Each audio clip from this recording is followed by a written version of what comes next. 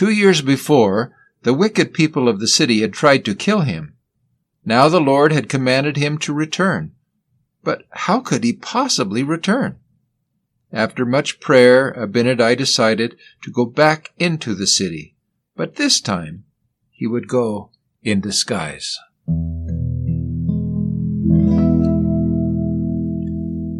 This is Between the Lines of the Book of Mormon, and we're your hosts. I'm Jay Harris. And I'm Andrew Harris. And we welcome you to our conversation today. Andrew, we sort of picture Abinadi as being this old man dressed in rags. I think that's because of the Arnold Freeberg painting that has become so famous. But do we know anything about Abinadi and his appearance?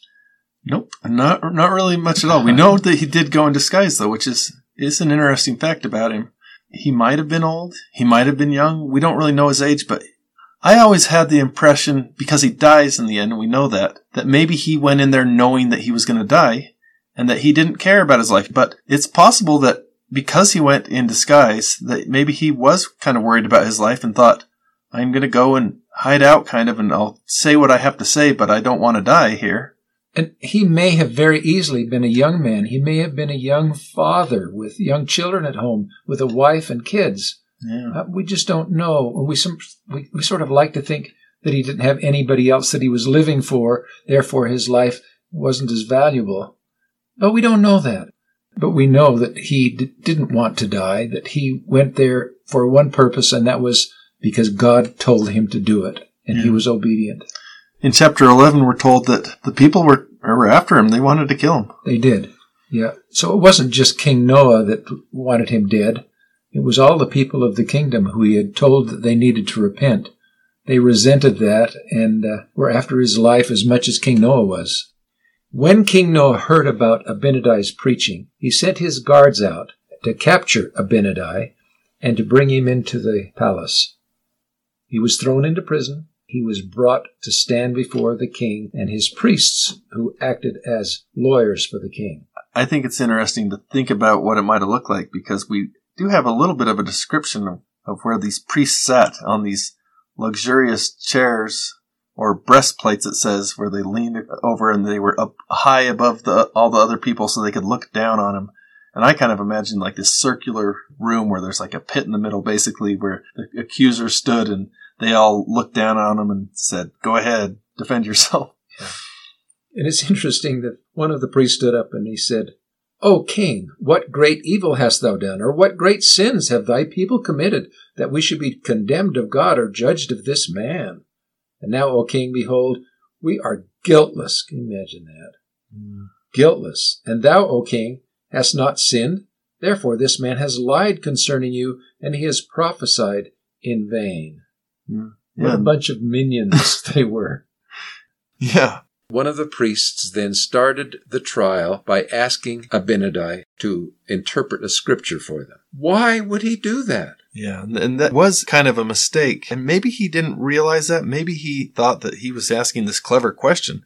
But I think what they were getting at is, how beautiful upon the mountains are the feet of him that bringeth good tidings, that publisheth peace, that bringeth good tidings of good, that saith unto Zion, thy God reigneth. And it goes on and it talks about some of the other wonderful things from the gospel. But they were interpreting it, I think, to say people who publish good news and who are happy and who are saying party and have fun, The way they interpret it is, we're doing this. We're out there publishing peace and publishing good news to everyone. We're telling everyone you're righteous and you're going to have great times. And, we're happy people. I think the priest thought he would trick Abinadi into agreeing with what they were doing. Or maybe if he disagreed, he thought he could say, no, you're wrong. You're throwing a wet towel on top of our fun. Yeah. I think it's a little bit like some people today even believe. They take scriptures or they take good and they twist it to mean something that's bad. And I think they're saying it's okay if you sin, you can repent, we can have fun, and you don't have to worry about it so much. They're trying to take the gospel's good news. You should be happy. Don't worry about sinning. Go out and sin all you want because we can always repent. They were taking scriptures that were wonderful scriptures about rejoicing in the Lord's gospel, and they were perverting those scriptures.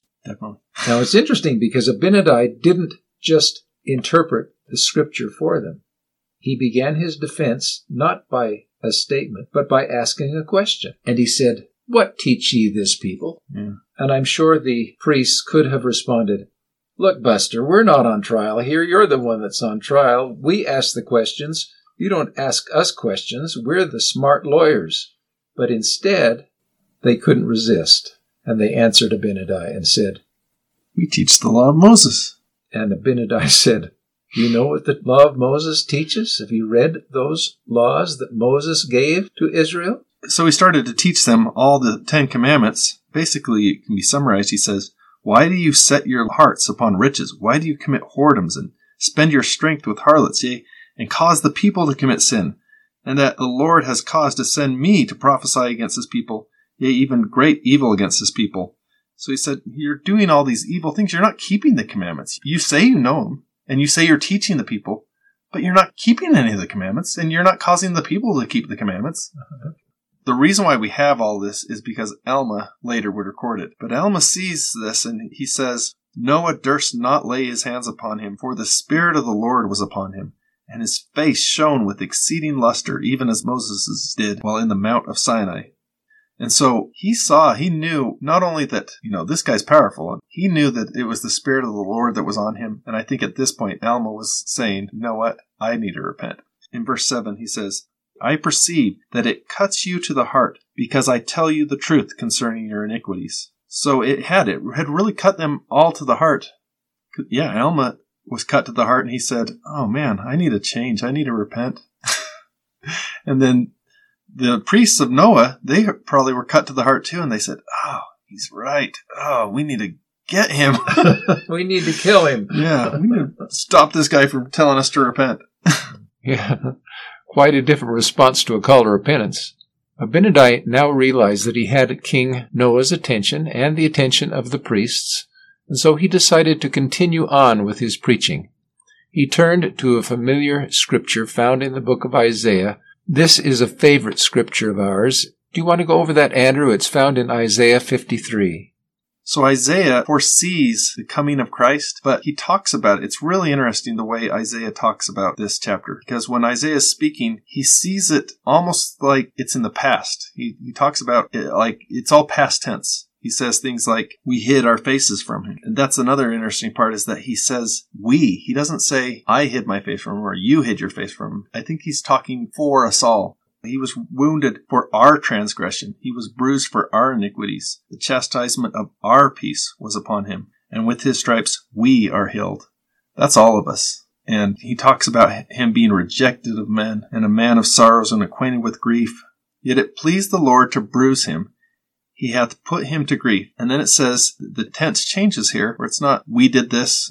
It says, "when thou shalt make his soul an offering for sin." So when you take his soul and use that as a sacrifice for your sins, and that sounds like a bad thing. I think sometimes we think about the atonement as being like, if I use that sacrifice, I'm somehow hurting Christ. But it says the opposite. It says, "Then he shall see his seed," or his child. You become his child when you use that sacrifice. "He shall prolong his days, and the pleasure of the Lord shall prosper in his hand. He shall see the travail of his soul." So he'll see that price he's paid, and he shall be satisfied. "By his knowledge shall my righteous servant justify many, for he shall bear their iniquities." So just like a mother going through childbirth, where she goes through this pain, and that pain is caused by the child being born. But when the mother holds that baby in her arms, she's not at all angry at that child being born. She went through that on purpose because she wanted that child, and now she has that seed. She's given life to that child. Exactly. And Christ has given us life. And so he becomes a parent, a father for us. And he's pleased with that. He's not angry at us. He wants us to use that sacrifice that he's made on our behalf so that we can change and grow and become like him. As Abinadi continued his teaching, I think he grew a little frustrated because they didn't seem to be listening. And he said, "I would that ye should understand that God himself shall come down among the children of men and shall redeem his people." Yeah, so as he said that, King Noah realized, now we've got him. Abinadi had just blasphemed in the eyes of King Noah. King Noah now had cause to take him sentence him, and put him to death. Abinadi now sensed that he had the attention of King Noah and all of his priests, and so he decided it was now time to interpret that scripture that they had asked him about. They had interpreted the scripture as anyone who brings good news, you can then celebrate and have a good time. Abinadi explained that this wasn't all, that this was a special news, and that the prophets of old had brought this news and had delivered it to the people. And eventually, God himself would come and be the publisher of this news, which was that salvation was being provided by the Savior of mankind, who would pay for the sins of the world so that they would not be eternally damned. Yeah. And why do you think Isaiah specifically singled out feet? It seems kind of like a weird thing to talk about, the feet of the publisher. The feet being so beautiful. That's right.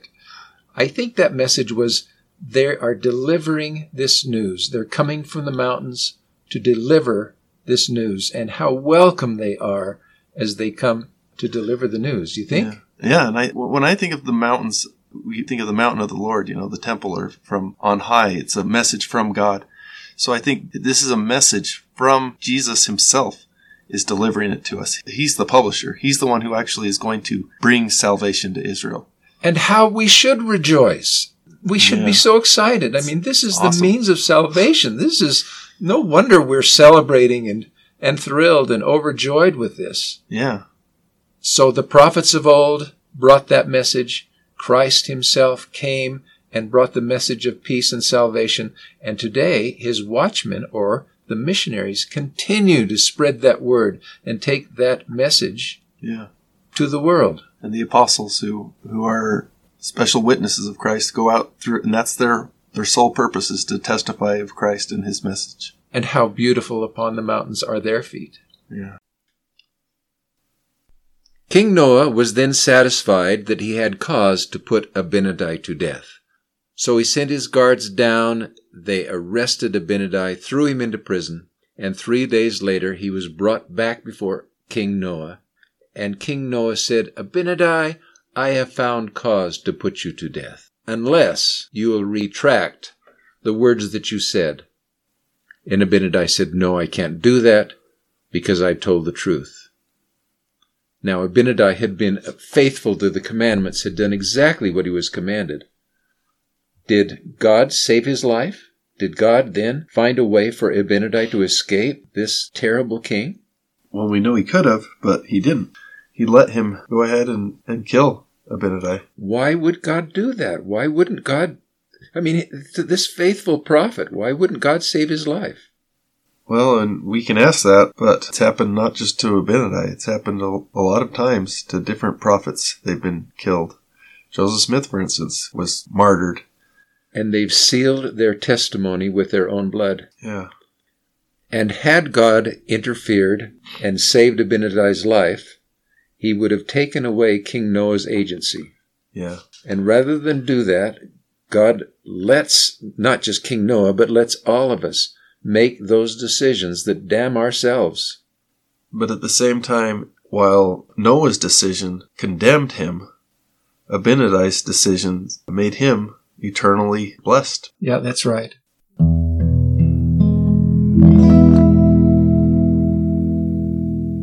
Thank you so much for listening. We hope you've enjoyed this podcast. And next time, we'll be talking about Alma Sr. and the great influence that Abinadi had on him and the amazing life that he lived. Until then, enjoy your reading